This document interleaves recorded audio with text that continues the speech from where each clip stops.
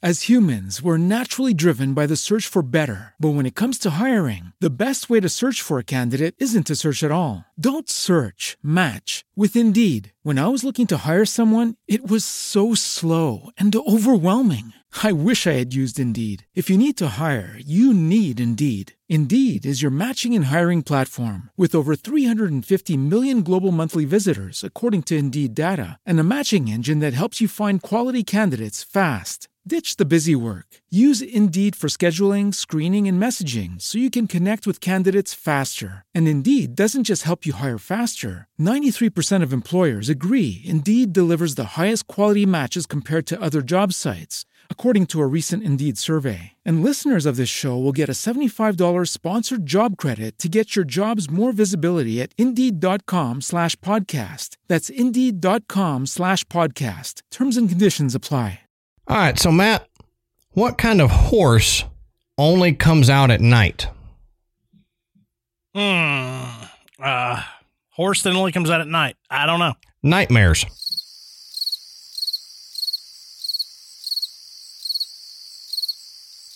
Get it, mare? Oh, man. I get it.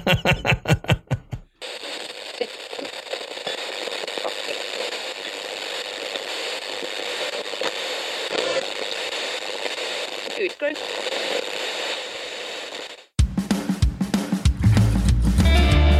Good evening, everybody, and welcome to the Graveyard. Thank you for joining us tonight. My name is Adam. And my name's Matt. Now, pull up a tombstone or settle into your casket and get comfortable because this is Graveyard Tales. All right, everybody, here we are again. Matt, how you doing tonight, brother? Hey, I'm doing all right. After your Laffy Taffy rapper joke. I thought it was decent and wasn't the worst I've had. I've had some pretty foul jokes, and that wasn't half as bad as some of them. Yeah. This is true, but it does sound like something you'd get on the inside of a candy wrapper. Yeah, it certainly wasn't my best. It's the end of the popsicle stick, you know? I should have the punchline should have been, wonder what she calls her tests, and then left it at that. You know? I'm just going to use that as the punchline for every joke I have from now on. And if you guys haven't heard that joke, go back and find it. That was a good joke. I think that was the best one out of all of them. I think it's gotten the most listener likes from it. So, real quick, we want to say go check out the Podbelly Network at podbelly.com. You can find other shows to listen to. And if you ever are listening to a show and you're like, if those doofuses can make a show, I can too. You may feel that way about our show, but don't tell us if that's the case. But if you ever feel that way, Podbelly has some tips and tricks and stuff for you to learn how, to more easily do the show. So go check them out, podbelly.com. We also want to thank tonight's sponsor, Magic Spoon. We'll talk more about them later. Also, go check out patreon.com/Graveyard Tales. We put up stuff. We try to do at least one episode weekly on there for everybody. And then for our $10 patrons on there, we give them the unedited video version of the show. And it's ad-free, so we don't edit the ads into it. So you get an ad-free video version of the episode every week. If you're a $10 patron, you can watch that. So go over there to patreon.com/Graveyard Tales and check it out. Yeah, and the unedited video of this show is probably worth checking out. It's going to be interesting. I will have to edit some, but not much. There's just some things we probably shouldn't say in good company, and we consider you guys good company. So we'll cut a few of those things out, but it's going to, the beginning of this one is pretty interesting. So go there and check that out. Become a $10 patron if you're not already. Now, Matt, I told you about this. I sent you a screenshot of it, but we haven't talked about it yet. I thought it would be fun to talk about this on here. You get spam emails often. I get all the time. Yeah, I get a lot to my personal. We get a lot to the Graveyard Tales page. This was a new one for me. This came from Kevin Lamb, and I'm giving his name because A, I don't think it's a real name, and B, if it is, you deserve this for this email. So Kevin Lamb sends this to me real early one morning. Don't attempt to reach law bodies. They will not be able to handle the situation. I'm a foreigner. Now closely and completely go through the warning. Conversely, the effect may be irrevocable. Your jerks off have been filmed with the help of my program. One of its opportunities is switching on a web camera of a target distantly. I also have downloaded all contacts from your electronic mail and accessed to your social networking sites. And I'm reading it just like it's written here. I'm not going to clarify in greater detail how it occurred. I'm going to give you a tip. Watch out for doubtful sites. And antivirus gotta be always updated. But these activities not necessarily can save your device. In the file, my requirements. So there is a file attached. I did not open the file. Good idea. I'm not that stupid. I may be dumb, but I'm not that stupid. But don't attempt to reach law bodies. I mean, how many movies has this guy watched? Don't attempt to contact the police. You know what I mean? This is ridiculous. It would be cool if it came to you and it was in a typeface that made it look like they had cut letters out of a magazine, right? And pasted them together. Yeah. And they said, if you do not respond, we're holding your canary hostage, and we will send one feather per day that you don't respond. But I mean, have you gotten anything like that? I know we get a lot of spam stuff, but anything like that? I've heard of people getting like threatening stuff like that before, but I mean, I don't know that I've ever gotten one that's threatening. I've gotten ones that were obviously ads that would install spamware on your computer, you know, right, to run even more ads on top of what you're trying to get accomplished. But I don't know that I've ever gotten one that was direct that way, but I am so terrible at checking email with any kind of regularity. That's true. Unless I know I need to be looking for something, I'm just like, whatever. Mm-hmm. You know, it's there. It piles up. You know, if you look at my work email on my phone, it says like the bubble is as wide as the dadgum app. You know, 40,212. How do you have this many? And I'm like, because I never read them. That's why. Dude, I don't read half of my emails either, but I have to clear out that notification. Like, I cannot stand to have numbers on the top of an icon on my phone. So yeah, it don't bother me, obviously. Yeah, obviously. I'm not that obsessive about it. Yeah. The funny thing is I'm paranoid enough that my webcam does get covered. Like when it's not in use, it does get covered. So I'm like, well, you'd be seeing a sticky note, so good for you. But I just think it's funny. My demands are in the file attached. Please open the file. So you mean you typed all this other stuff, but you couldn't just type your demands out? You had to put that in a file? That's right. So no. But if any of y'all have gotten a weird, like, threatening email like that, I would just be interested. I've heard one or two other people talk about that. Somebody said, heard somebody talking about they had a death threat that way. It's like, I am Hitman. I have bounty out on you. But if you send me money, I will stop and not do the hit, and I will take out the person that contracted me, something like that. And I'm like, yeah, that's the next one I'm going to get. So, but that's enough BS. Like I said, send me a message or send me a nice email to counteract that one if you've ever gotten something like that. But okay, Adam, let's take a moment and talk about tonight's sponsor, Magic Spoon. Now, I'd like to say that growing up, cereal was a big part of my diet. But it still is. And I love cereal. It's my favorite midnight snack. And as a kid, grabbing a big bowl of a fun, sugary cereal was always the thing. I looked forward to it. But as an adult, I understand that getting up in the middle of the night and eating loads and loads of sugar and carbs is probably not the best thing for my health. So, but when I look at trying to cut down on carbs, I realize that cereal falls off of the list of things I can have. Unfortunately, yeah. Yeah. So, we're all trying to be a little bit healthier. To have a healthy breakfast, it doesn't mean that you can't have the same fun cereal that you did as a kid. Now, Magic Spoon is that cereal, okay? They have the amazing flavors you love, but without all the bad stuff you don't want. That's right. I mean, like you said, you can't just relegate this to being a kid, because I'm a big cereal eater, too. I'm a big adult cereal eater, and I think it's great, but like you said, your tastes have to change a little bit.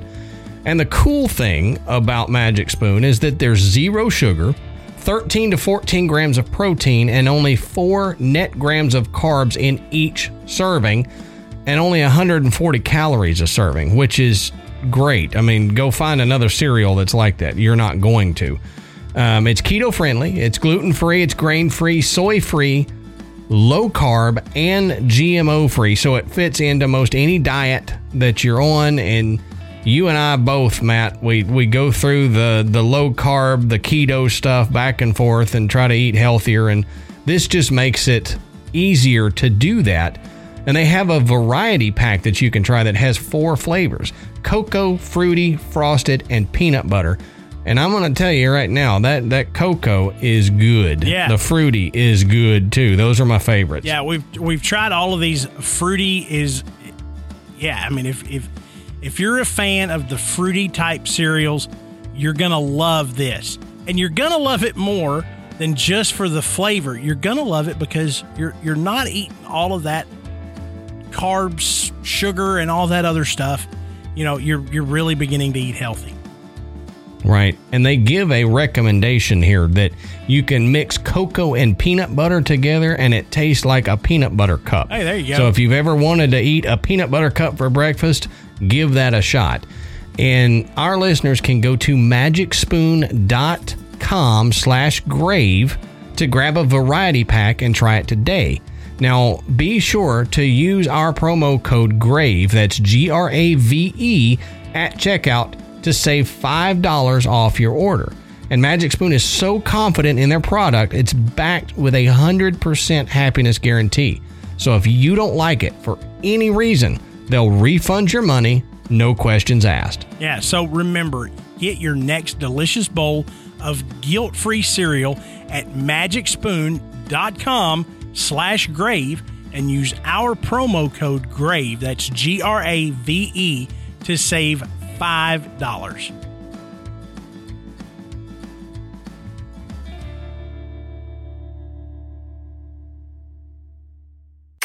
Matt, that's enough of that. So tell me, what are we talking about tonight, brother? Okay, so tonight we're going to discuss probably 2 of the most polarizing people in the world of the paranormal, investigations, any of that. We're going to talk about Ed and Lorraine Warren. Mm-hmm. Now, I would say most of our listeners probably at least have heard of Ed and Lorraine. I would dare say that, probably 80 to 90% of our listeners know exactly who they are. If you enjoy horror movies, you definitely know who they are. Right. But you may not know much more about them beyond what you learned in the movies. Well, tonight, we're going to dig into their history. We're going to talk about some of their more famous cases and kind of debate back and forth on, were these guys legitimate? And this pair outdates, all of our modern ghost hunters that we know from television. I mean, Right. these were the OG. Oh, for sure. As far as becoming, reaching some level of notoriety or maybe even celebrity status. They were it. Right. And we're gonna dig into what they're all about. And if you haven't heard of these two, you're gonna know when we start digging into the cases they investigated. Yep. You'll figure out real quick why we're talking about them. But like Matt said, they're very polarizing. And I know for a fact we've got people in the group that don't like them. We've got people in the group that do like them. So don't scream at your headphones or your car speakers until we're done. Just let us get through it before you start screaming here. Now, as always, go check out our sources. Down at the bottom of the show notes, we've got all our sources where we gathered all this information from, and there's more on there that we left out, but you can find, the articles that we're reading from and stuff like that down in the show notes. So go check that out. Now, let's get into it. Despite searching Ed and Lorraine Warren, I guess it's because their last name is Warren. When you type them into some search engine or whatever, you get a lot of stuff about Elizabeth Warren.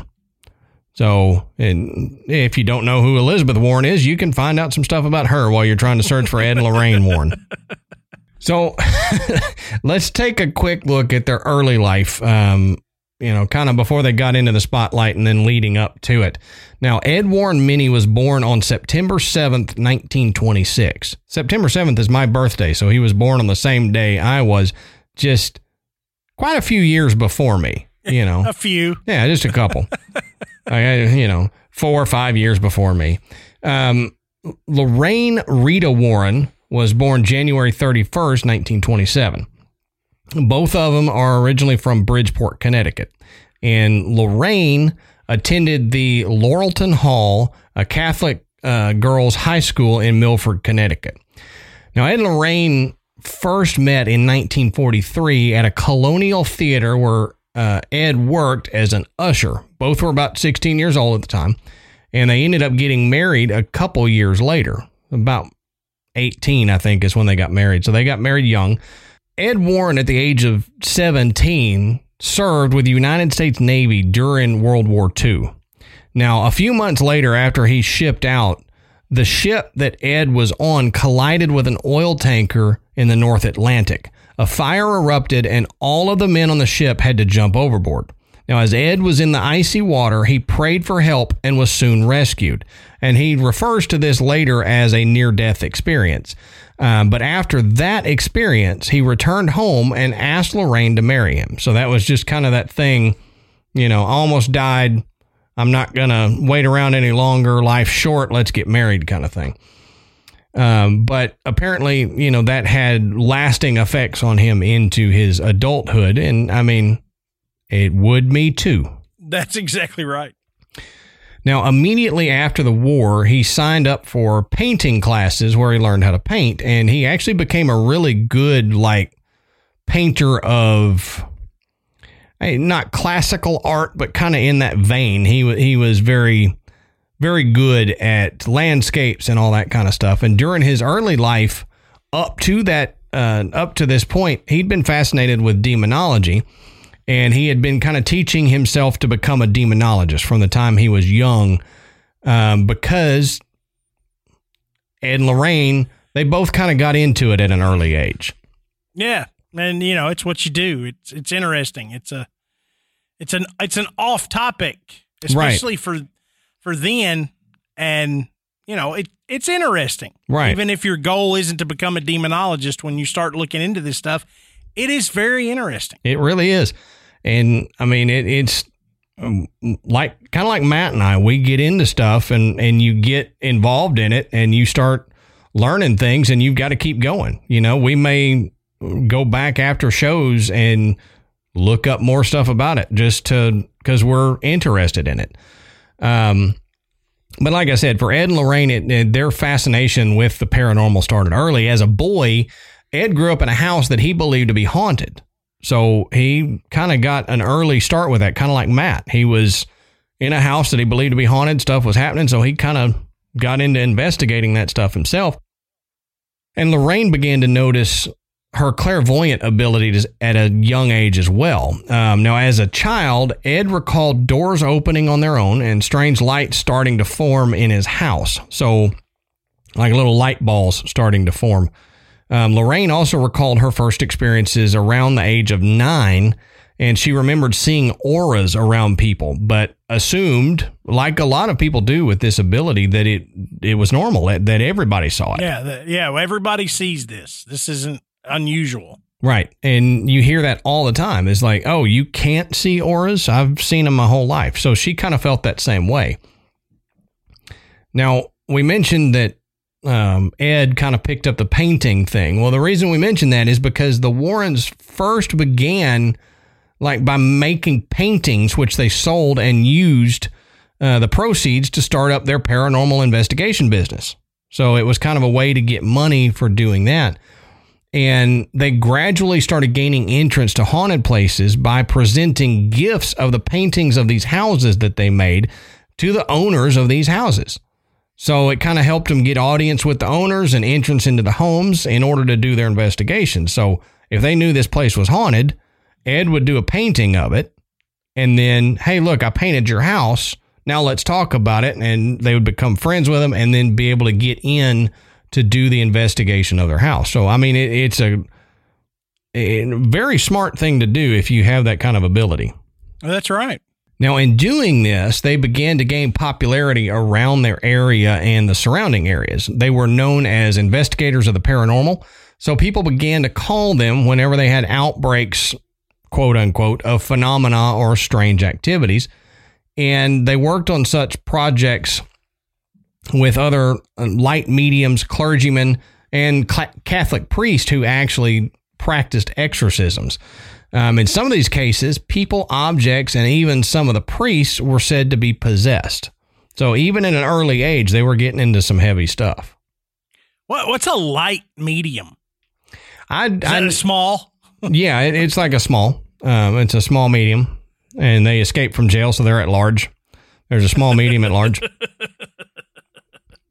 I don't know. The article had light medium, so I guess it's like a diet medium, like, you know, I just dabble in it. Yeah, right. I just kind of do it. It's not I'm not a full blown medium. Right.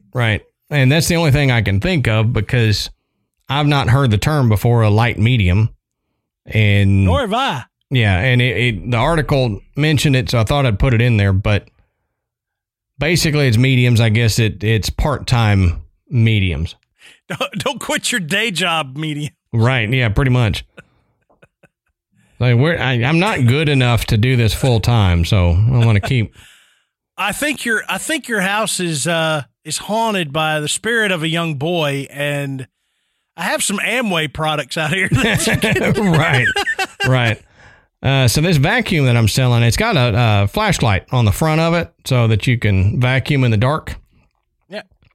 Why anyone would want to do that? Yeah, I don't know.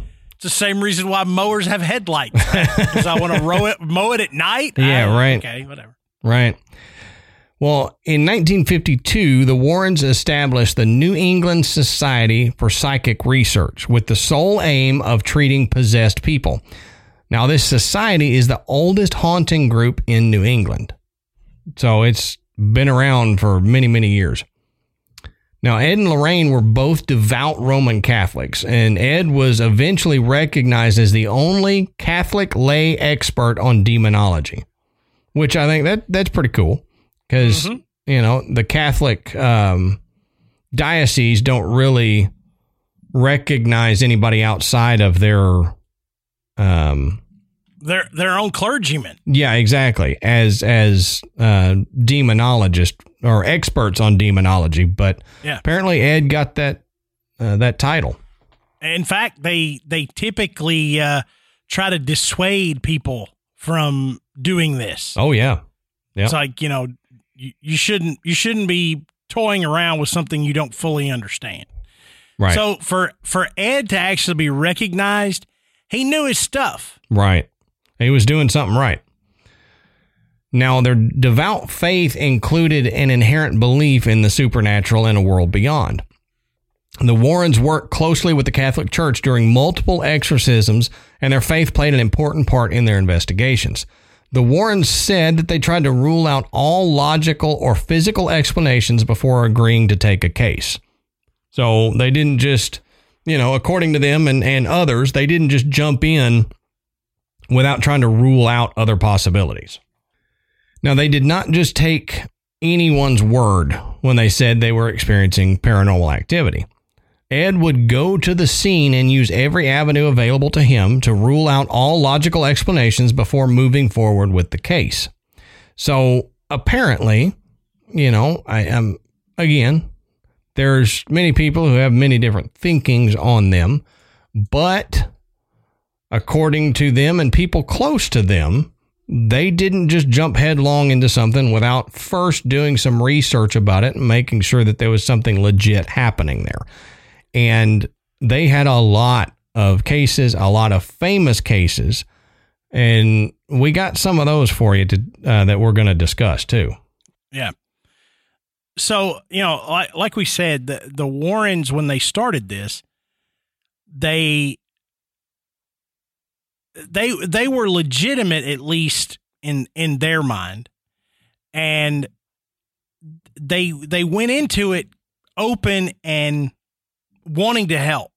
Right. We're not saying that they changed from that, but the way they presented themselves over the years did indeed change. But some of these cases you're gonna know. There's been plenty of movies made about the cases that Ed and Lorraine Warren investigated. There's been movies made specifically about them. Mm-hmm. And, if you're unfamiliar with them, we're going to bring them up here briefly as the cases have had movies made about them. There's actually one big documentary. I forgot the name, but we can try to link to it or something like that. Right. About just Ed and Lorraine that discussed all of their case, kind of like we're doing here, but they did a documentary about them, which is pretty interesting. Yeah. So the first one is probably, it's at least one of the most famous. It's the Annabelle doll case. Yep. Now, as we've mentioned before, the actual Annabelle doll is a Raggedy Ann doll that's named Annabelle. And it's got, it resides in the Occult Museum, at the Warrens' home. Now both of the Warrens have passed on. But the Occult Museum is still in operation, and you can still visit. I couldn't see that this is something that's just randomly open to the public, but there have been plenty of media personnel that have gone in there and right. filmed within it. We're going to talk more about the museum later, but the Annabelle doll, the case that it's in, has a warning sign on it that says, "Positively do not open." Now, the doll itself doesn't really look all that scary. To some. But according to Tony Spera, who is the Warren's son-in-law, he says that doll is what I would be the most frightened of. Yeah. So according to the Warrens, a 28-year-old nurse who received the doll as a gift in 1968 noticed that it started to change positions. Then she and her roommate started finding parchment paper with written messages saying things like, "Help me, help us." And, if that's not weird enough, mm-hmm. the girls claimed that they didn't even have parchment paper in their house. Oh, yeah. So where was this coming from? Yeah. But the doll would then start showing up in different rooms and leaking blood. If you have a doll that's leaking blood, you got to know there's a problem. Yeah. I mean, honestly, my first my first thought, if it was leaking blood, would be to open it up. And is there something inside here that has blood that is now leaking? So that doll would have gotten cut up, which probably would have led to worse things for me. Like, my dumbass would get super haunted at that point, because I'd cut up this doll. This haunted doll. Yeah. And then you go from haunted to super haunted or uber haunted, and then I'm screwed the rest of my life. You don't ever want to be uber haunted. No, don't go full uber haunted. Now, not really sure where to turn, the two women found a medium who said the doll was being occupied by the spirit of a young girl named Annabelle Higgins. Now, that's when Ed and Lorraine took an interest in the case and contacted the women. Now, after evaluating the doll, they came to the immediate conclusion that the doll itself was not, in fact, possessed, but manipulated by an inhuman presence. I don't really understand what the difference is. I guess the doll was more of a vehicle for a presence that was attached to the doll, that something didn't actually enter the doll, and it was more or less of an entity that you couldn't see that was using the doll as a demonic marionette expression. Yeah. In a 2014 interview with Lorraine Warren, that includes a look at the real doll, she explains that the evaluation was that the spirit in the doll was looking to possess a human host. So the Warrens took it from the women to keep them safe. While driving away with the doll, the brakes in their car failed several times. So they pulled over and doused the doll in holy water. And they said after that, the car trouble stopped.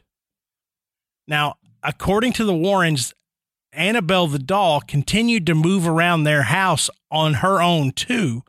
So they locked her in a glass case and sealed it with a binding prayer. But even now, visitors to the Warrens Museum say that Annabelle continues to cause mischief and may even take revenge on skeptics. They said one couple of non-believers reportedly got into a motorcycle accident soon after visiting the museum, with the survivors saying that they had been laughing about Annabelle just before the crash. Now I've heard that story before. Mm-hmm. When you start looking into Annabelle, you'll hear that story. But if you've never looked into this and you've seen the movie, you don't realize that the actual Annabelle is very innocent looking and is Raggedy Ann, for crying out loud. Yep. So I guess in the movie they had to make the doll a lot more menacing, and so using Raggedy Ann was probably not the way to go. Yeah, theatrics, they needed to scare up the doll some there. So, plus, you can imagine, I guess Raggedy Ann and Andy are not around anymore. No, but somebody owns the rights to that, and we're like, you're not going to put us in this movie. Yeah, right. Well, I mean, the son-in-law said, out of everything, that would be what he's most afraid of, and if what's said about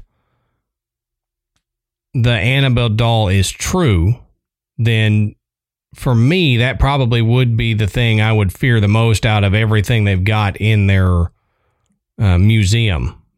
It seems to be the most actively menacing thing that they have. Yeah. Okay, the next case we're going to look at is the Perron family. Now, after the Annabelle case, it didn't take Ed and Lorraine Warren long to find more high-profile cases. Now, with the Perron family, the Perron family served as the inspiration behind the film The Conjuring. So that's probably a lot of people's first introduction to Ed and Lorraine. Mm-hmm. But the Warrens saw it as a very real and a very terrifying situation.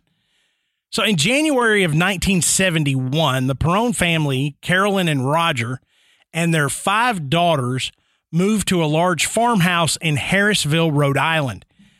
The family noticed strange occurrences happening right away that only got worse over time.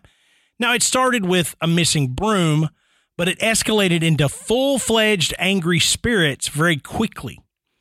Now, in researching the home, Carolyn claimed to discover that the same family had owned it for 8 generations.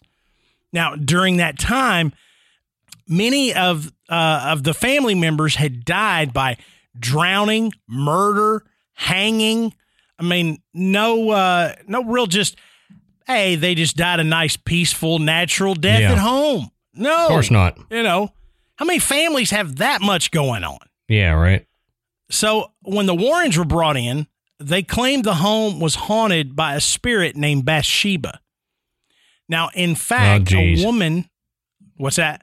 I just said, oh, geez, Bathsheba. That's got some historical connotations to it there. Now, in fact, a woman named Bathsheba Sherman. Bathsheba Sherman. Yeah, that doesn't really fit, does it? Say that 10 times fast. It wasn't her maiden name, I'm sure. Probably not. But I can't talk. Bathsheba Sherman had lived on the property in the late 1800s. She was a Satanist suspected of involvement in the murder of a neighbor's child. So a real sweetheart of a gal. Oh, yeah. Love to be her neighbor. Yeah. You know, she was the one that you wanted at the ladies' auxiliary, I assure you. Yeah, exactly. She didn't get invited to bingo. But whoever the spirit was, she perceived herself to be the mistress of the house, and she resented the competition that Mrs. Perrone posed for that position. Now, according to Andrea Perrone, the family encountered several other spirits in the house that made their beds levitate and smelled like rotting flesh. Now, that rotting flesh smell is something that we have seen many times in home infestations, where we talk about poltergeists. You know, that rotting flesh smell is very, very common in these stories. Now, the family would avoid going into the basement because of a cold, stinking presence. Cold, stinking presence. That was just Uncle Timmy. They didn't like him. It's different than a hot, stinking presence. Mm-hmm. But the things that went on there were just so incredibly frightening, according to Lorraine. The Warrens made frequent trips to the house over the years that the Perrone family lived there. And again, I always have to bring this up. If this stuff is going on, why are you continuing to live there? Yep, I know. I guess, we've talked about this before. You get stuck. This is our home. We've invested all we have. We have to stick this out. And I'm just don't have the money to stick out nothing. Yeah, you don't have the money to get out and do something. I would figure something out. I mean, just being perfectly honest, I would figure out a way. However I had to do it. There's always a way out. Yeah, quick claim something or whatever, Just give me what the home's worth and get me out of it, Yeah. There's people willing to buy it all the time. Yeah. But unlike the movie, the Warrens did not perform an exorcism.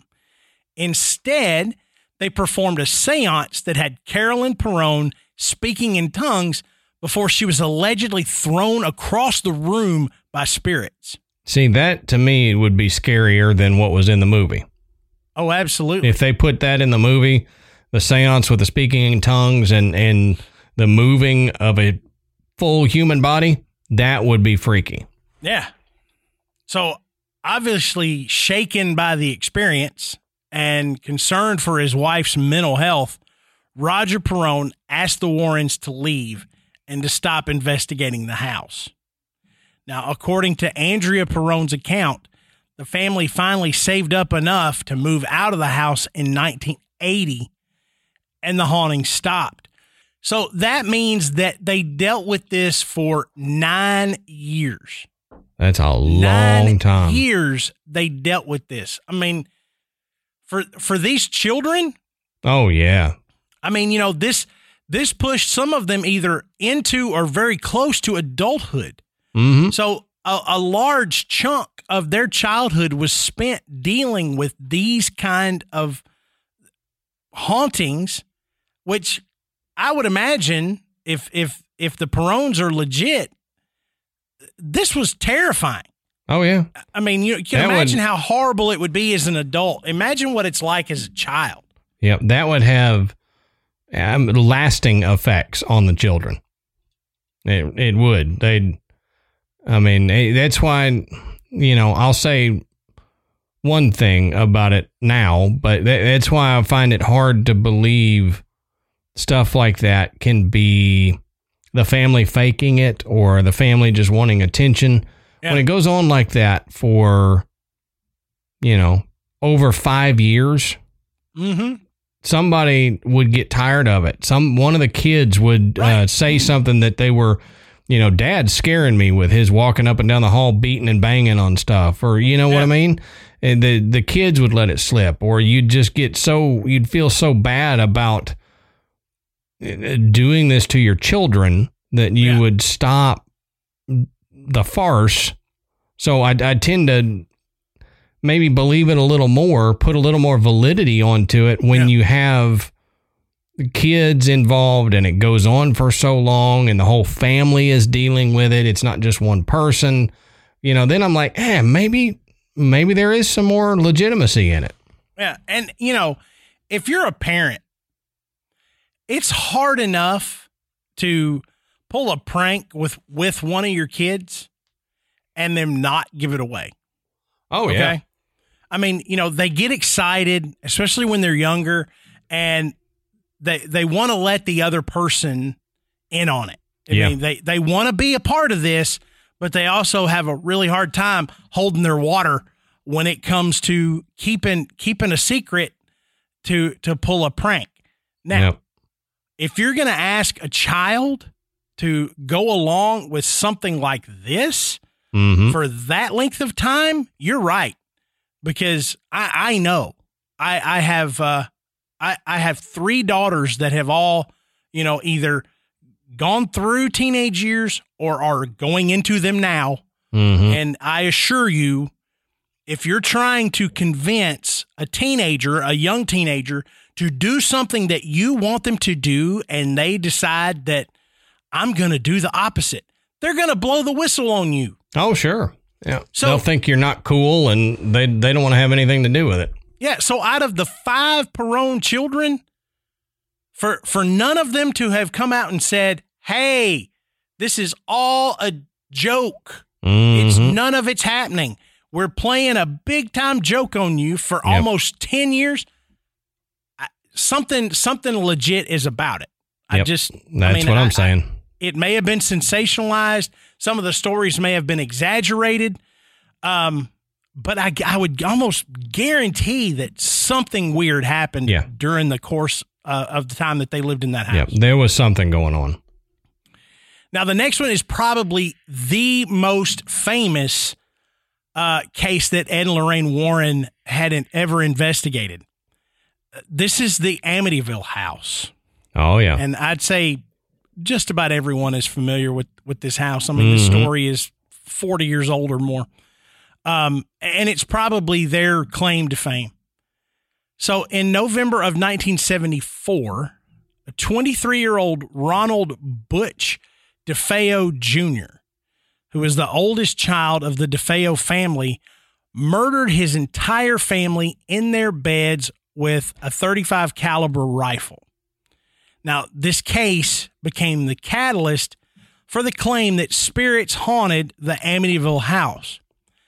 And of course, in 1976, George and Kathy Lutz and their 2 sons moved into the Long Island house and soon believed that a demonic spirit was living there with them. Now, George says he witnessed his wife transform into a 90-year-old woman and levitate above the bed. Oh, wow. Now, they claim to see slime seeping out of the walls, and a pig-like creature that menaced them. And that was just Uncle Phil. Even more unsettling than a pig-like creature. Even more unsettling than Uncle Phil walking through the halls. That's right. Knives flew off the counter, pointing right at members of the family. Yeah, that would freak you out. That's more unsettling, sure. Well, I think it's right on par. If I saw a pig-like creature and then I got attacked by flying knives, I don't know which I would find worse. I know. Maybe I'm with you there. Maybe the pig. I don't know. Okay, I got stabbed. Okay, sure, but there was a big giant pig in the hallway just yesterday. So right. I think you're losing your grip here, House. You started out big and you can't stick up to it. So what's next? Yeah. Quit trying to top yourself. Yeah, right. Yeah, the family would walk around with a crucifix reciting the Lord's Prayer, but that didn't help. Now, one of Lorraine Warren's favorite investigative techniques was to lay back on the beds in a house, which she claimed allowed her to detect and absorb the psychic energy from the home. Now, one night, which was their final night there, they say banging as loud as a marching band emanated throughout the entire house. After 28 days, they couldn't take it anymore, and they fled the home. Now, Ed and Lorraine Warren visited the home 20 days after the Lutzes left. Now, according to the Warrens, Ed was physically pushed to the floor, and Lorraine felt an overwhelming sense of a demonic presence. Along with their research team, they claimed to capture a picture of a spirit in the form of a little boy on the stairway. Now, you can find this photograph, and you can be your own judge. But I want a picture of the pig, the big pig man. Yeah, that's what I want to picture. But look, even in the 70s, photos could be doctored. So yeah, true. Take it with a grain of salt. It is what it is. It's a photo of something paranormal, and we've talked about that before. You've got to give me more than just a photo. The photo can be weird, and if you, Matt, give me a photo and you say this was not doctored, I'm going to believe it because I know you and I trust you. If Ashley tells me that, I'm going to trust her. But somebody else, I can't take it on face value that nothing was done to this photo, or that the conditions they were taking the photo in are what they're telling me the conditions were. Exactly. Now, little Timmy, the word is phantasmagoria. PHANTASMA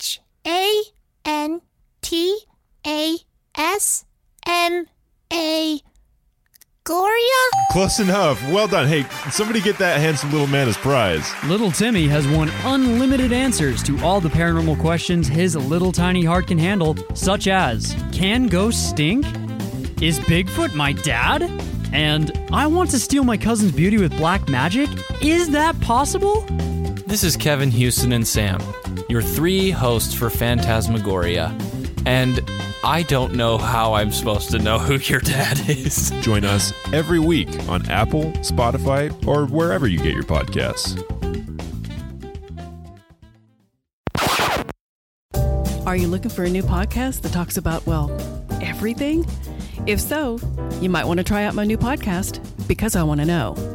The show where I get into people's heads and discuss how the choices in their lives have affected them. We could be talking about anything from true crime, the paranormal, or, metal detecting. I'm going to get into the nitty-gritty of what makes people do what they do, a kind of stalking you just can't do on Facebook.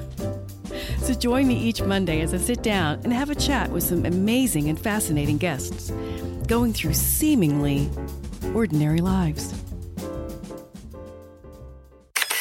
Now, the story became so high profile that it launched its own conspiracy theories, books, films, and the one film that everyone knows, which is the 1979 movie, The Amityville Horror. Mm-hmm.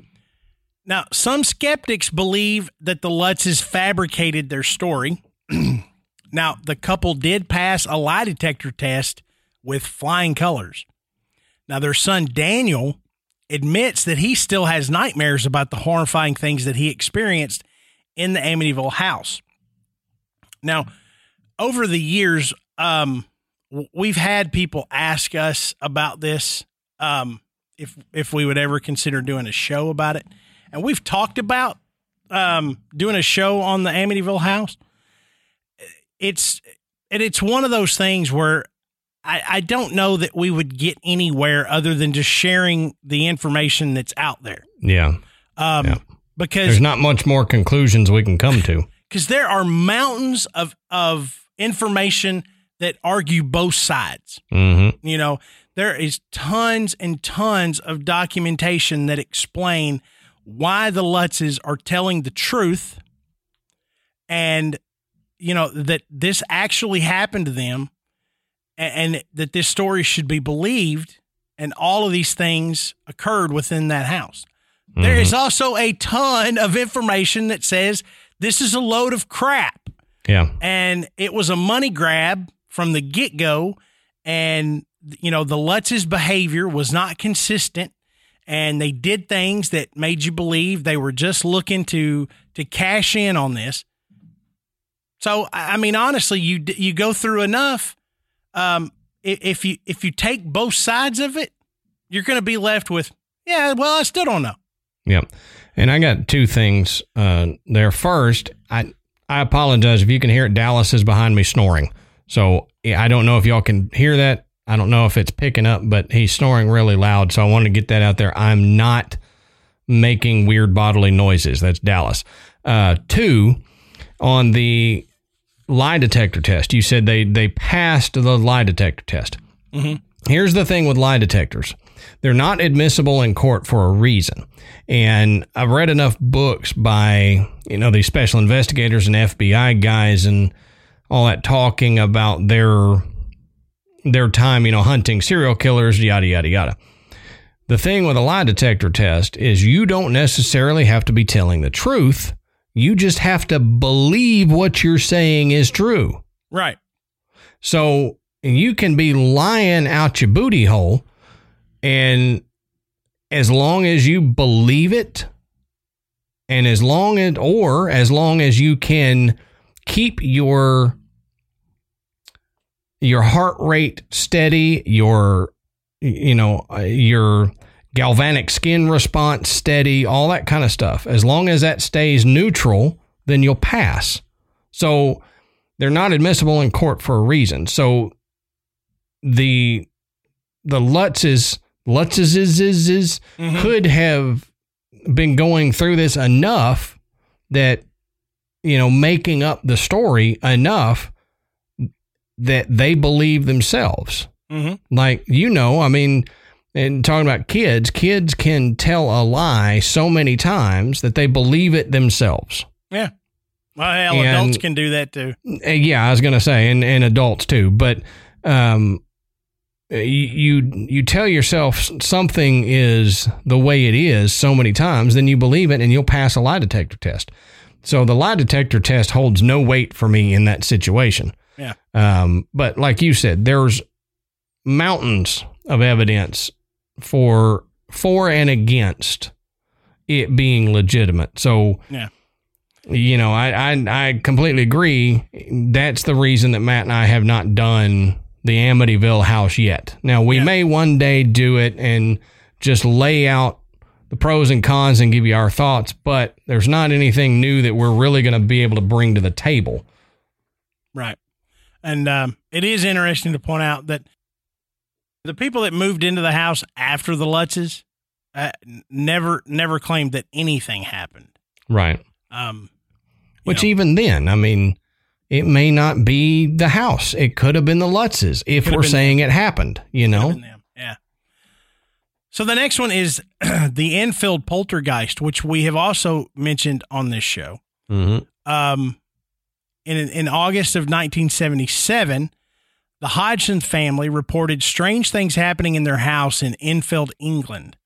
Now, knocking came from all over the house, causing the Hodgsons to think perhaps burglars were prowling around their home.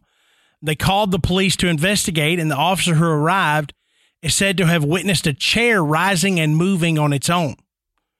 I mean, how often does that happen? Yeah. We're going to call the cops, and something paranormal is actually going to happen in front of the cop. Right. That's good. It's like, when you take your car to the mechanic and it quits making that noise, 100%. Yeah.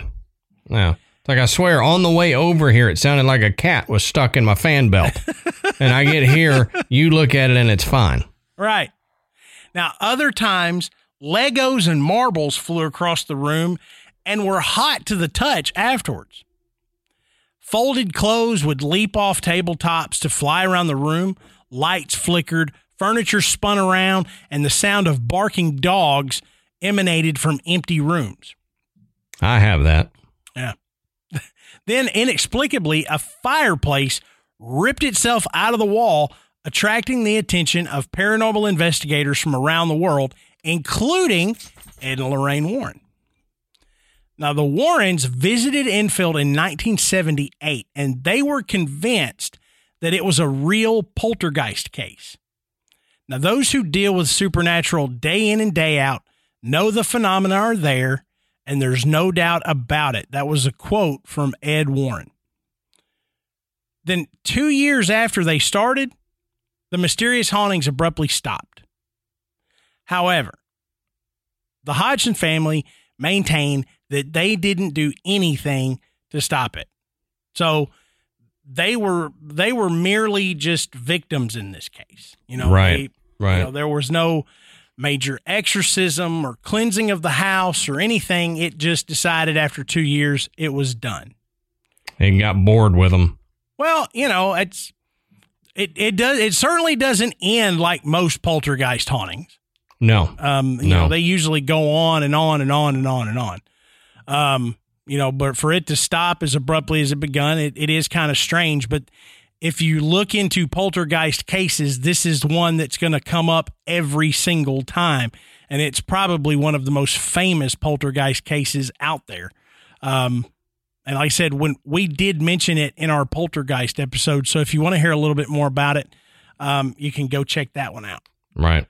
We've touched on several of these cases, even if we haven't done a full episode on them. Yeah, but this next one, we did do a full episode on it. Mm-hmm. So if you want to hear more about this, you can go check out episode 95 of Graveyard Tales, and you can looked that more. up. You didn't know that off the top of your head. I sure as hell did. I looked it up. I couldn't remember what number it was. Oh, yeah, me just either. remembered that we had done it. Yeah. But this is the case of the Smurl family. Now, just as a recap, the Smurls moved into a double-block house on Chase Street in West Pittston, Pennsylvania in August of 1986. Now, they claimed the premises was disturbed by a demon that caused loud noises and bad odors. Now, it threw their dog into a wall, it shook their mattresses, pushed one of their daughters down a flight of stairs, and physically and sexually assaulted family members on several occasions.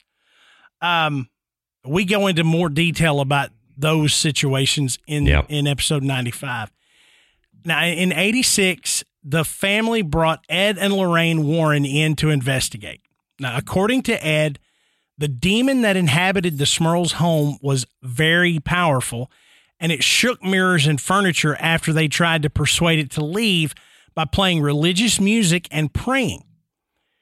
Now, Ed claimed he felt a drop in temperature and saw a dark mass form in the home, and the demon once left a message on a mirror telling him to get out. But after months of investigation, Ed Warren alleged that he had a number of audio tapes containing knocking and rapping caused by the demon. So Professor Paul Kurtz of State University of New York at Buffalo, and he was then the chairman of the Committee for the Scientific Investigation of Claims of the Paranormal, said that the Warrens were not objective, independent, or impartial investigators, and he characterized the Smurls' claims as a, quote, hoax, charade, and a ghost story. Now, after the Smurls told the press that they were tired of this constant media bombardment where they actually saw news vans and reporters camped out in front of their home, they released a book entitled The Haunted.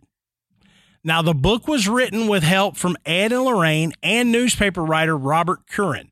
Now, in 1987, Janet Smurl reported that despite assistance from the Reverend Joseph Adonizio and the Warrens, she still saw shadows and heard knocking.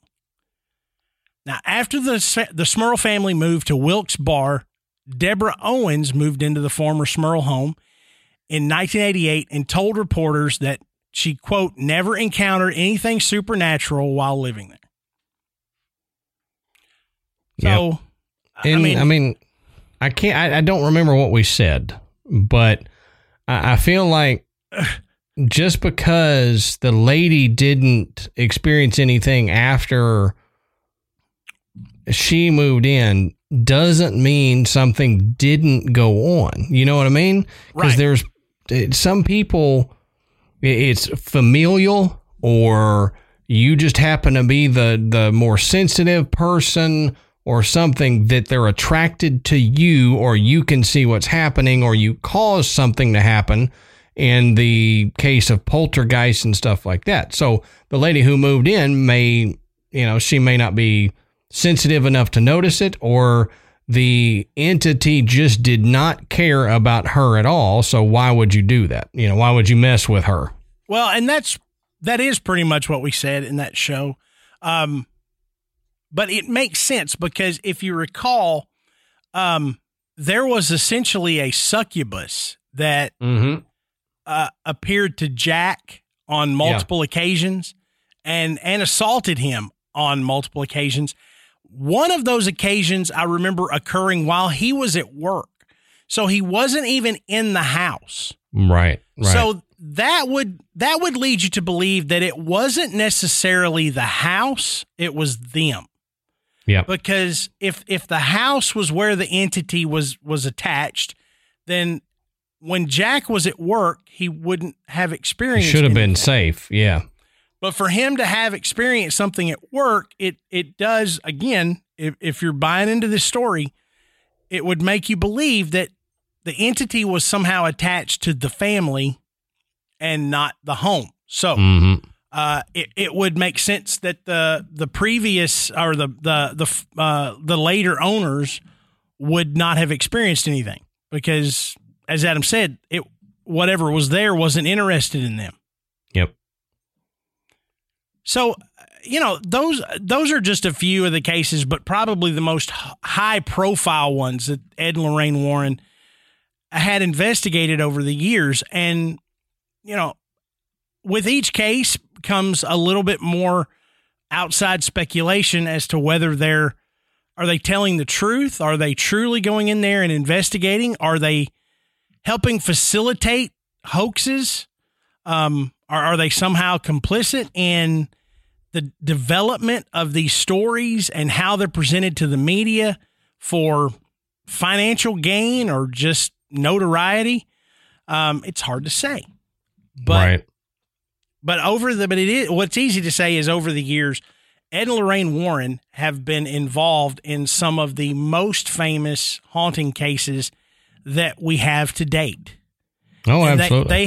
They have visited so many of the most haunted places historically, throughout the world. And by doing that, they have actually accumulated a number of items that they have in the Warren Occult Museum. And so that fascinates me so much. Like, I know. Why do you want this stuff? I don't know, but I mean, in a way, I would love to have something like they have, but it would not be at my home. It would be on another premises somewhere else, rented storage unit, something like that. But something makes me gravitate to these weird items like that for some reason. So this fascinates me to no end.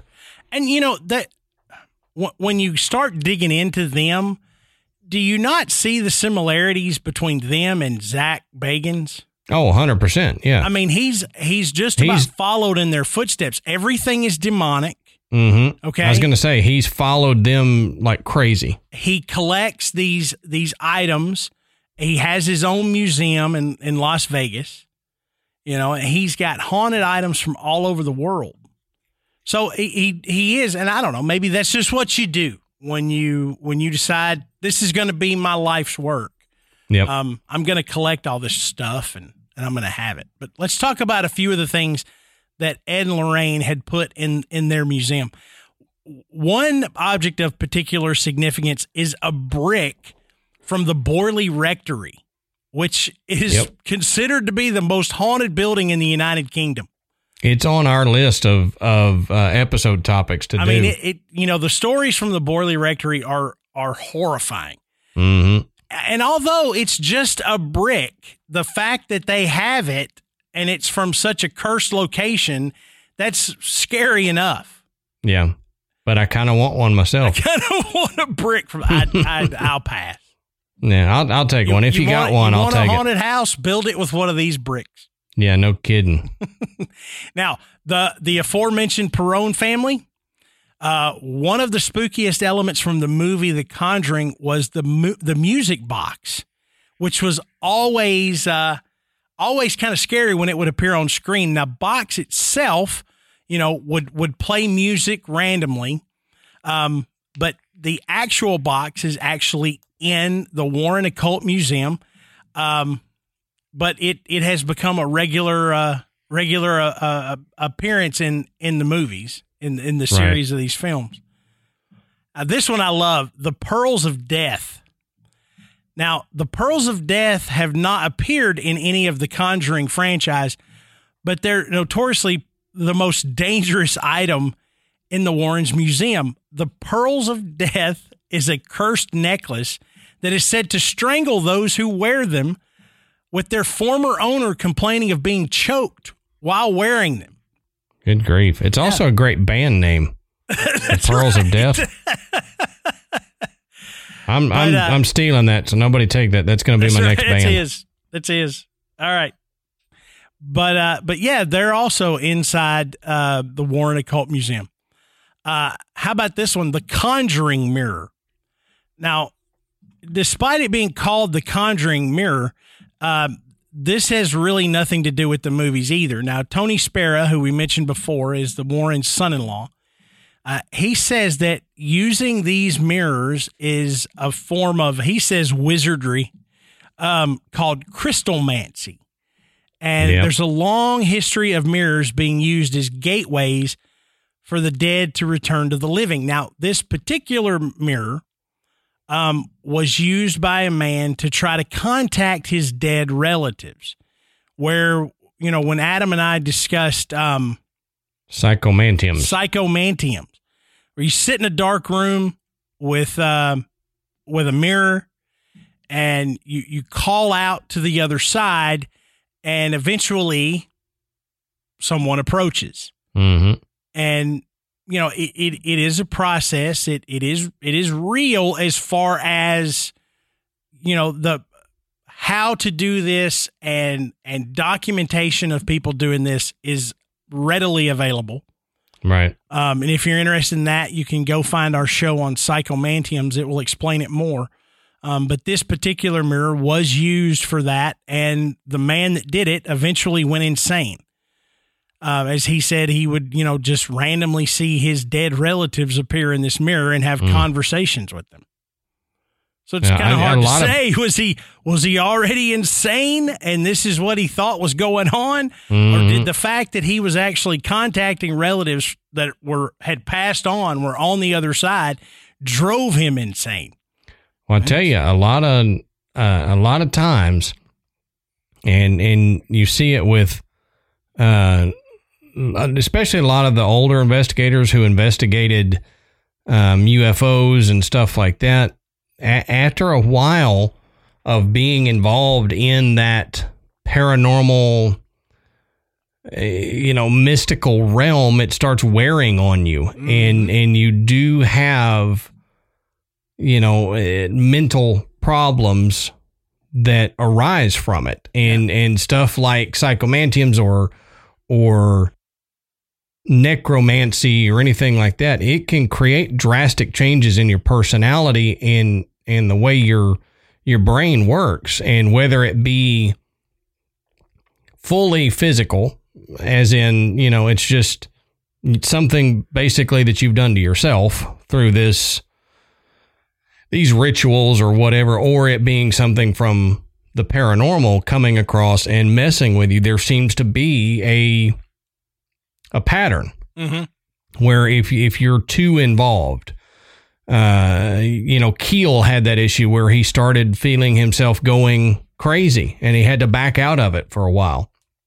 And a lot of investigators like that do the same thing. So it's very possible that he went insane from the rituals that he was performing, because something dabbling in it, something started dabbling in his brain and it messed him up. Yeah, I always think that when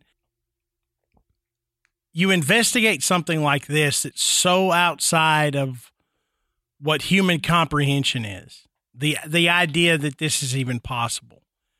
You always run that risk. It's like, staring at the void, the void consumes you. Yep. And so in cases like this, you can become so obsessed. Adam's right. It changes you. Mm-hmm. Once you've seen evidence that even if only you believe, the world is a different place. Yeah. So the next item is the toy monkey. Now, the toy monkey appears in the Conjuring universe, with the toy getting its biggest appearance in the spin-off movie Annabelle Comes Home. But there's already something unnerving about this particular toy monkey, because it allegedly has a very terrifying power. It is said that the monkey is possessed by a demon and enjoys stalking its victims before eventually murdering them. Ew. And this is when I say a toy monkey, you should know what I'm talking about. It's the stupid little toy that smacks the cymbals together. Yeah, I was going to say holding the cymbals and ching, ching, ching, ching, ching, as they were around all the time. Hell, I had one as a kid that somebody gave me, but I mean, these toys are even older than me. I was hey, Matt, look at this. I'm like, that thing is creepy. Oh, yeah. Yeah. I mean, Even you then, just look at one, find one in an antique shop or something. Look at it. That thing, not even the haunted ones are creepy. Yeah. It's like a lot of old toys, though. A lot of old toys, if you look at them now, they are creepy as hell. Oh, yeah. Like, I don't know what it is about them, but they are creepy. I remember one of the girls had they had a teething thing that was like kind of a hard, but it was a stuffed thing. It was a rabbit that had really long ears. And I always called it Spooky Bunny because it looked so creepy. Yeah. Say, here, you want to chew on Spooky Bunny? Yeah, exactly. Here, eat Spooky Bunny's ears. Now, and you wonder why they had nightmares. Yeah, exactly. Now look who their dad is. I mean, come on. Yeah, true. I feel bad for Michael. He's going to have it rough having me as a dad. Yeah, I mean, the older kids, they didn't grow up with me in here talking about this stuff. Mm-hmm. Brooks and Piper, it's, they meet people that listen to the show. Yeah. Yep. So they're like, that's my dad. Yeah. Michael tells people to go listen to Graveyard Tales. Yeah, that's great. He's got several of his classmates he's got listening to us. So if you're in Michael's class, hey guys, thanks for listening. But yeah, it is a different, just as a tangent, it is kind of a different thing. Yeah. Growing up with your dad into the weird paranormal stuff versus not having it, it's like, kids might look at you funny, but you're like, no, I'm cool. This is normal. Y'all are not normal, right. But bringing up the Spooky Bunny leads me to talk about the satanic idol that resides in the Warren occult Museum. And the reason I say that is because if you look at a picture of this idol, it is the most ridiculous and terrifying thing you've ever seen. I mean, it is not, it doesn't look like the devil. It's bizarre looking. Yeah. It has these wide eyes and this slim figure, and I don't know. It's a very odd shape. It's not like, it doesn't look like an action figure at all. I mean, it's like a weird stuffed thing. It's strange, but the idol itself was found in the woods of Sandy Hook in Connecticut.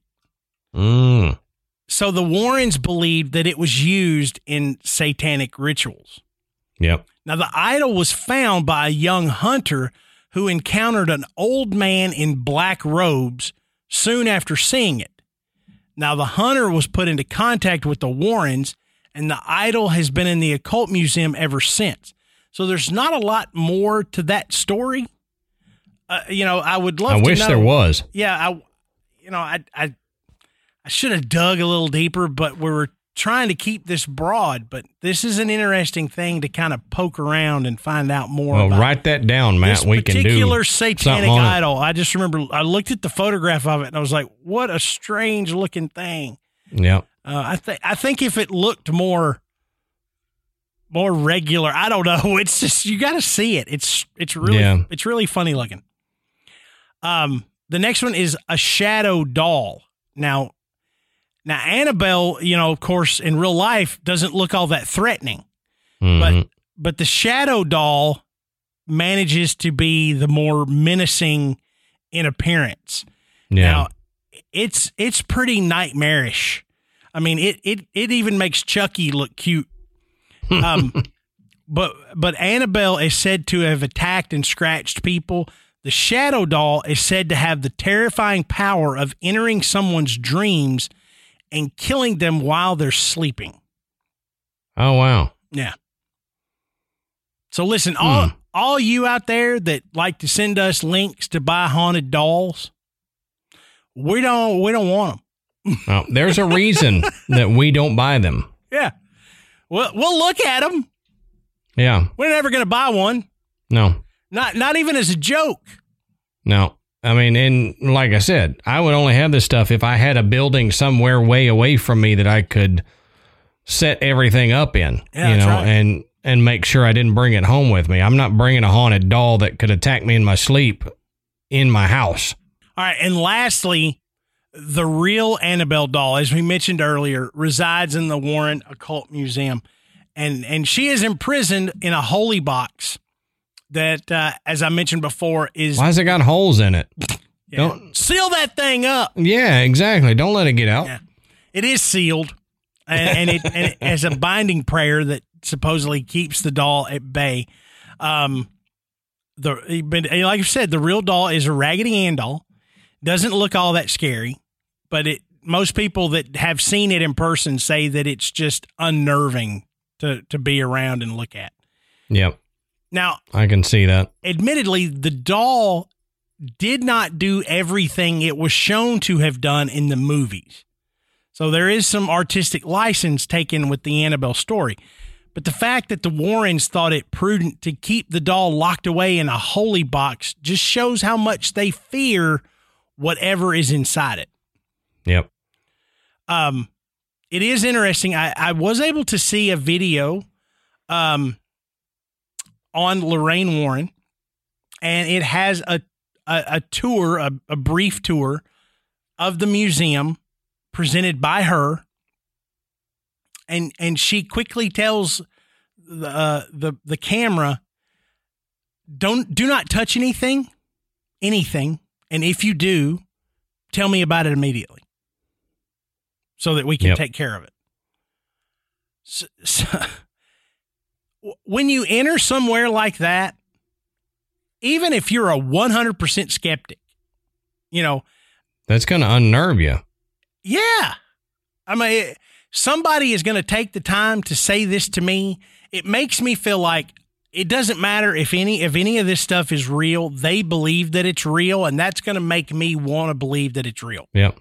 So also, I'm not going to test it. Right. It's also what you tell your kids when you walk into a fancy store. Do not touch anything.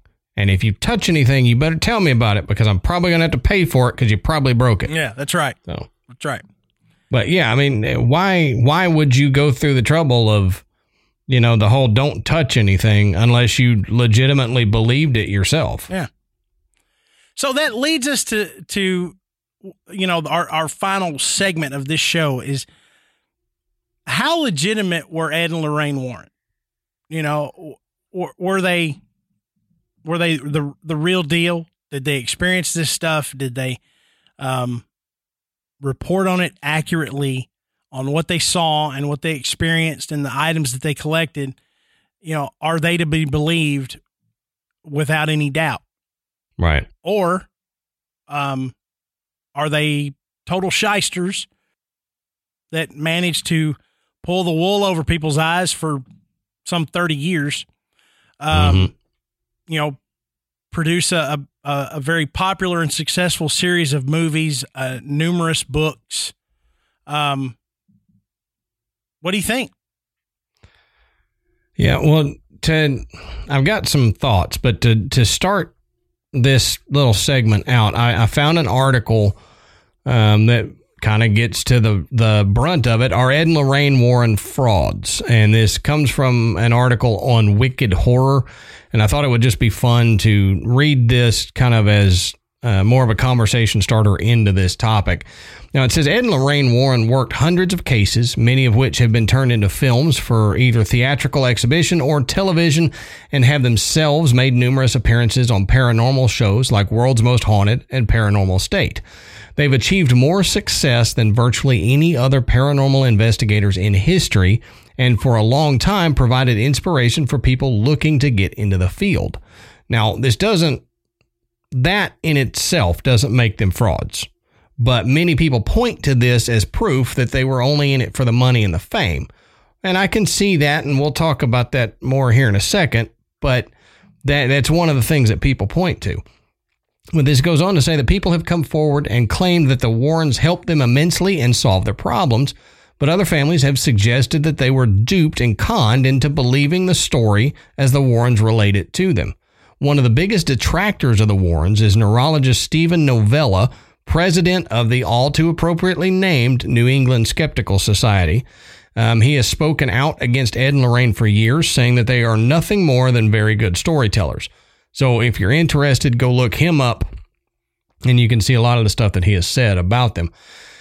But as for the cases that inspired The Conjuring, that happens to be one of the most backed up cases in the Warrens' case log. The family is still adamant about what they experienced in the house. Obviously, things were very different from the film.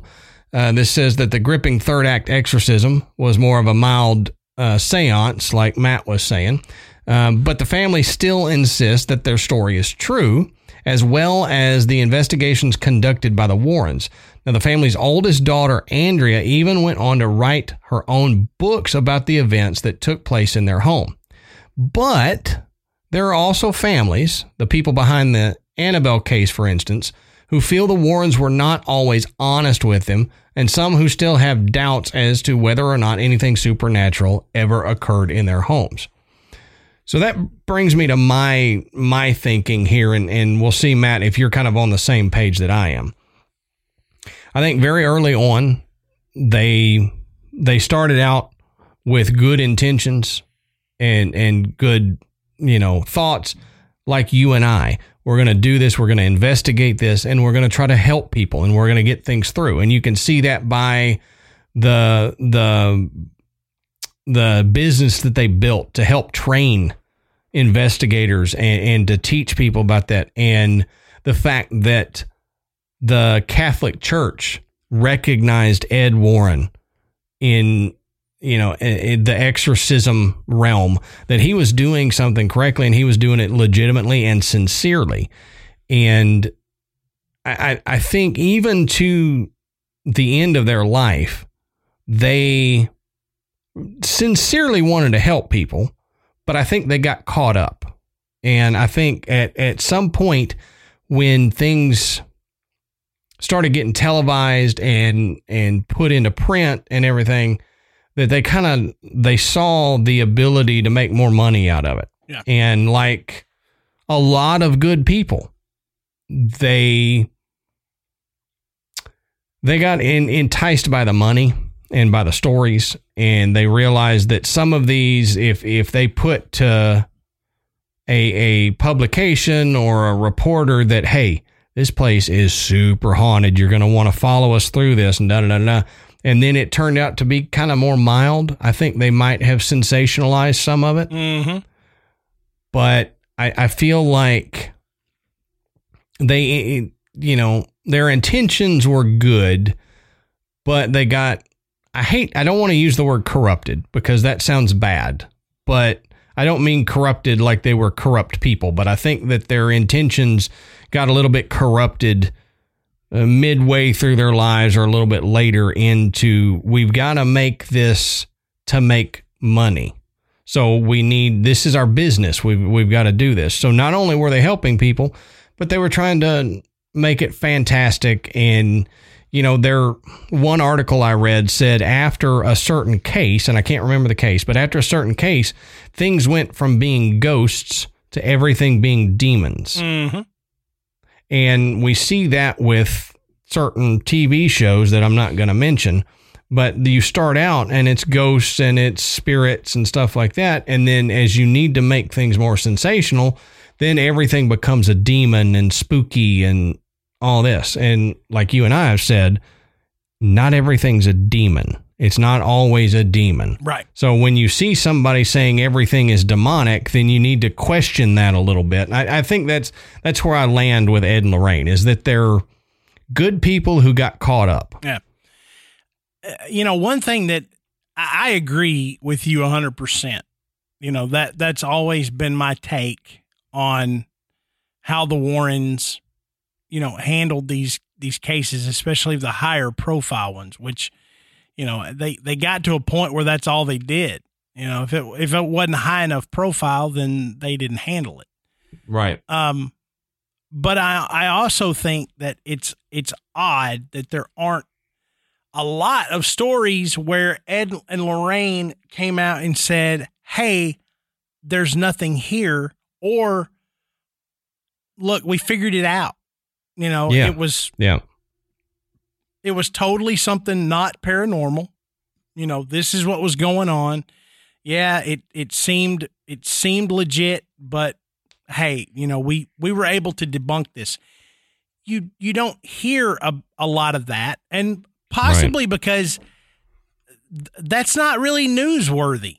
When you go in and go, mm-hmm. it was this tree limb was knocking against this window, or there was some bad electrical wiring and it caused some things to malfunction, or, the house had, it was too close to power lines, and the family was having some health issues that were whatever.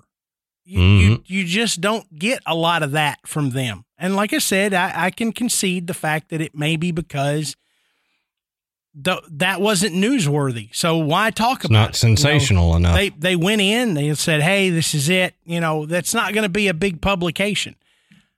From my vantage point, you need to include those right alongside with all the big named sensationalized investigations that you've done. Because again, to me, it adds some validity to what you're doing. I'm not going to go 100%. In and find this every single time I go. Yep. I'm bound to find a logical explanation for this. Now, they always claim that was their intent when they went in, that they attempted to debunk it from the get-go. I don't see enough of the evidence of that's really what they were doing. Now, right. I mean, we dug up a lot on them, but most of the stuff that you find now is going to be all about the major stories. Yeah. So I'm sure some of that stuff exists out there, but I would like to see it put out there just as much as the stuff that was the big name investigations. That would help, but it's hard to say. I think that in a lot of the cases, they did go in and experience some things that they had no idea. Mm-hmm. And they had to start spitballing. They were like, this is really weird and dangerous. And I think when you talk about a haunting that is putting people's lives and health at risk, a demon is kind of where you default to. Sure. And so if you're in this kind of situation and you feel like that your life is in danger or the lives of your family are in danger, at the time, these were who you called. Right. And, you didn't mess around, by calling Joe Schmo down the street, paranormal investigator with a Ghostbuster symbol on his backpack. You called in the big guns. You're like, look, I'm afraid one of us is going to die. I need somebody that understands this stuff to come in and help. So, maybe it got to a point where this was really the only things they were being called to do, where the cases could be it too. That could have been attributed to a demonic possession or haunting or. Yep. So I don't know. I don't know. I am not the big basher of Ed and Lorraine Warren. I am also not the big rah-rah cheerleader for them either. No. I think that I'm with you. I mean, go ahead. I'm with you. I think, I fall in the middle. I think a lot of what they did was legit, but I also think that they were not above reproach. I'm sure that some of the things they did, like anybody would when they got into their same situation, was sensationalized. And, because you're like, oh, well, I got to have something for this TV camera that's here, but as you were talking about it, I realized that that's why you and I will probably never be approached by a TV show, is because we do things where we're like, oh, there's nothing here. Mm-hmm. We don't always find something or always dig something up about how scary a place is. We do say, hey, it's nothing here. And we want to be that voice of, nope, there's nothing here that we could find. And so I think that's why you and I will never have TV appearances. But who knows? I mean, you never know. We have faces made for podcasts as well. Well, this is true. More you than me, but whatever. But, the Conjuring movies are very entertaining. They're pretty scary. If you're into those movies, I've seen at least a couple of them, I know. But what do you guys think? I mean, we want to hear your opinion. Like I said, if you didn't know who Ed and Lorraine Warren were when we started this show, you do now. So What do you think? Look into them a little bit. Like Adam said, we've got people in the group that already have expressed opinions, good and bad, about this couple. So, keep them coming. Let us know when you hear this episode. Throw out some stories that you've read or heard about the Warrens. We want to share it, share your opinions about it. And, the best place to do that is our Facebook group. And if you're not already in it, our Facebook group, we call it The Graveyard. We've got over 5,000 amazing members who share things daily, whether it be personal experiences, dad jokes, funny memes. We get, amazing photographs from listeners who have visited locations that we have discussed on the show. So love that. It's amazing. So if it sounds like that's something you would enjoy, jump in that group. But you can also find us on Instagram and Twitter. Just go and search Graveyard Tales. And when you're done with that, go check out our website. It's graveyardpodcast.com. And on our website, you can find links to purchase Graveyard Tales merchandise. You can listen to the show, and you can find links to become a patron. And we always take time to thank everyone who has donated to the show. It really allows Adam and I to keep putting out quality content for you guys, which is the reason we continue to do this. So thank you for that. So Adam, I think this pretty well wraps it up for Ed and Lorraine Warren. Yep, me too. All right. So until next time, we'll save you a seat in the graveyard. See you soon.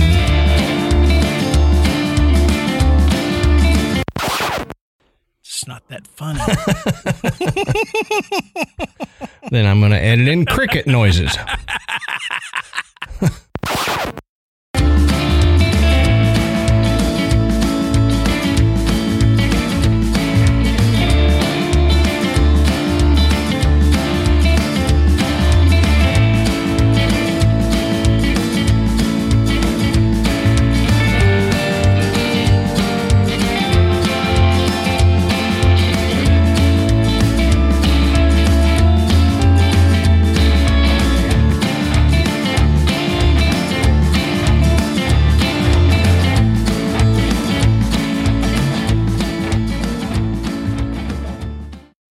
As humans, we're naturally driven by the search for better. But when it comes to hiring, the best way to search for a candidate isn't to search at all. Don't search, match with Indeed. When I was looking to hire someone, it was so slow and overwhelming. I wish I had used Indeed. If you need to hire, you need Indeed. Indeed is your matching and hiring platform with over 350 million global monthly visitors, according to Indeed data, and a matching engine that helps you find quality candidates fast. Ditch the busy work. Use Indeed for scheduling, screening, and messaging so you can connect with candidates faster. And Indeed doesn't just help you hire faster. 93% of employers agree Indeed delivers the highest quality matches compared to other job sites, according to a recent Indeed survey. And listeners of this show will get a $75 sponsored job credit to get your jobs more visibility at Indeed.com/podcast. That's Indeed.com/podcast. Terms and conditions apply.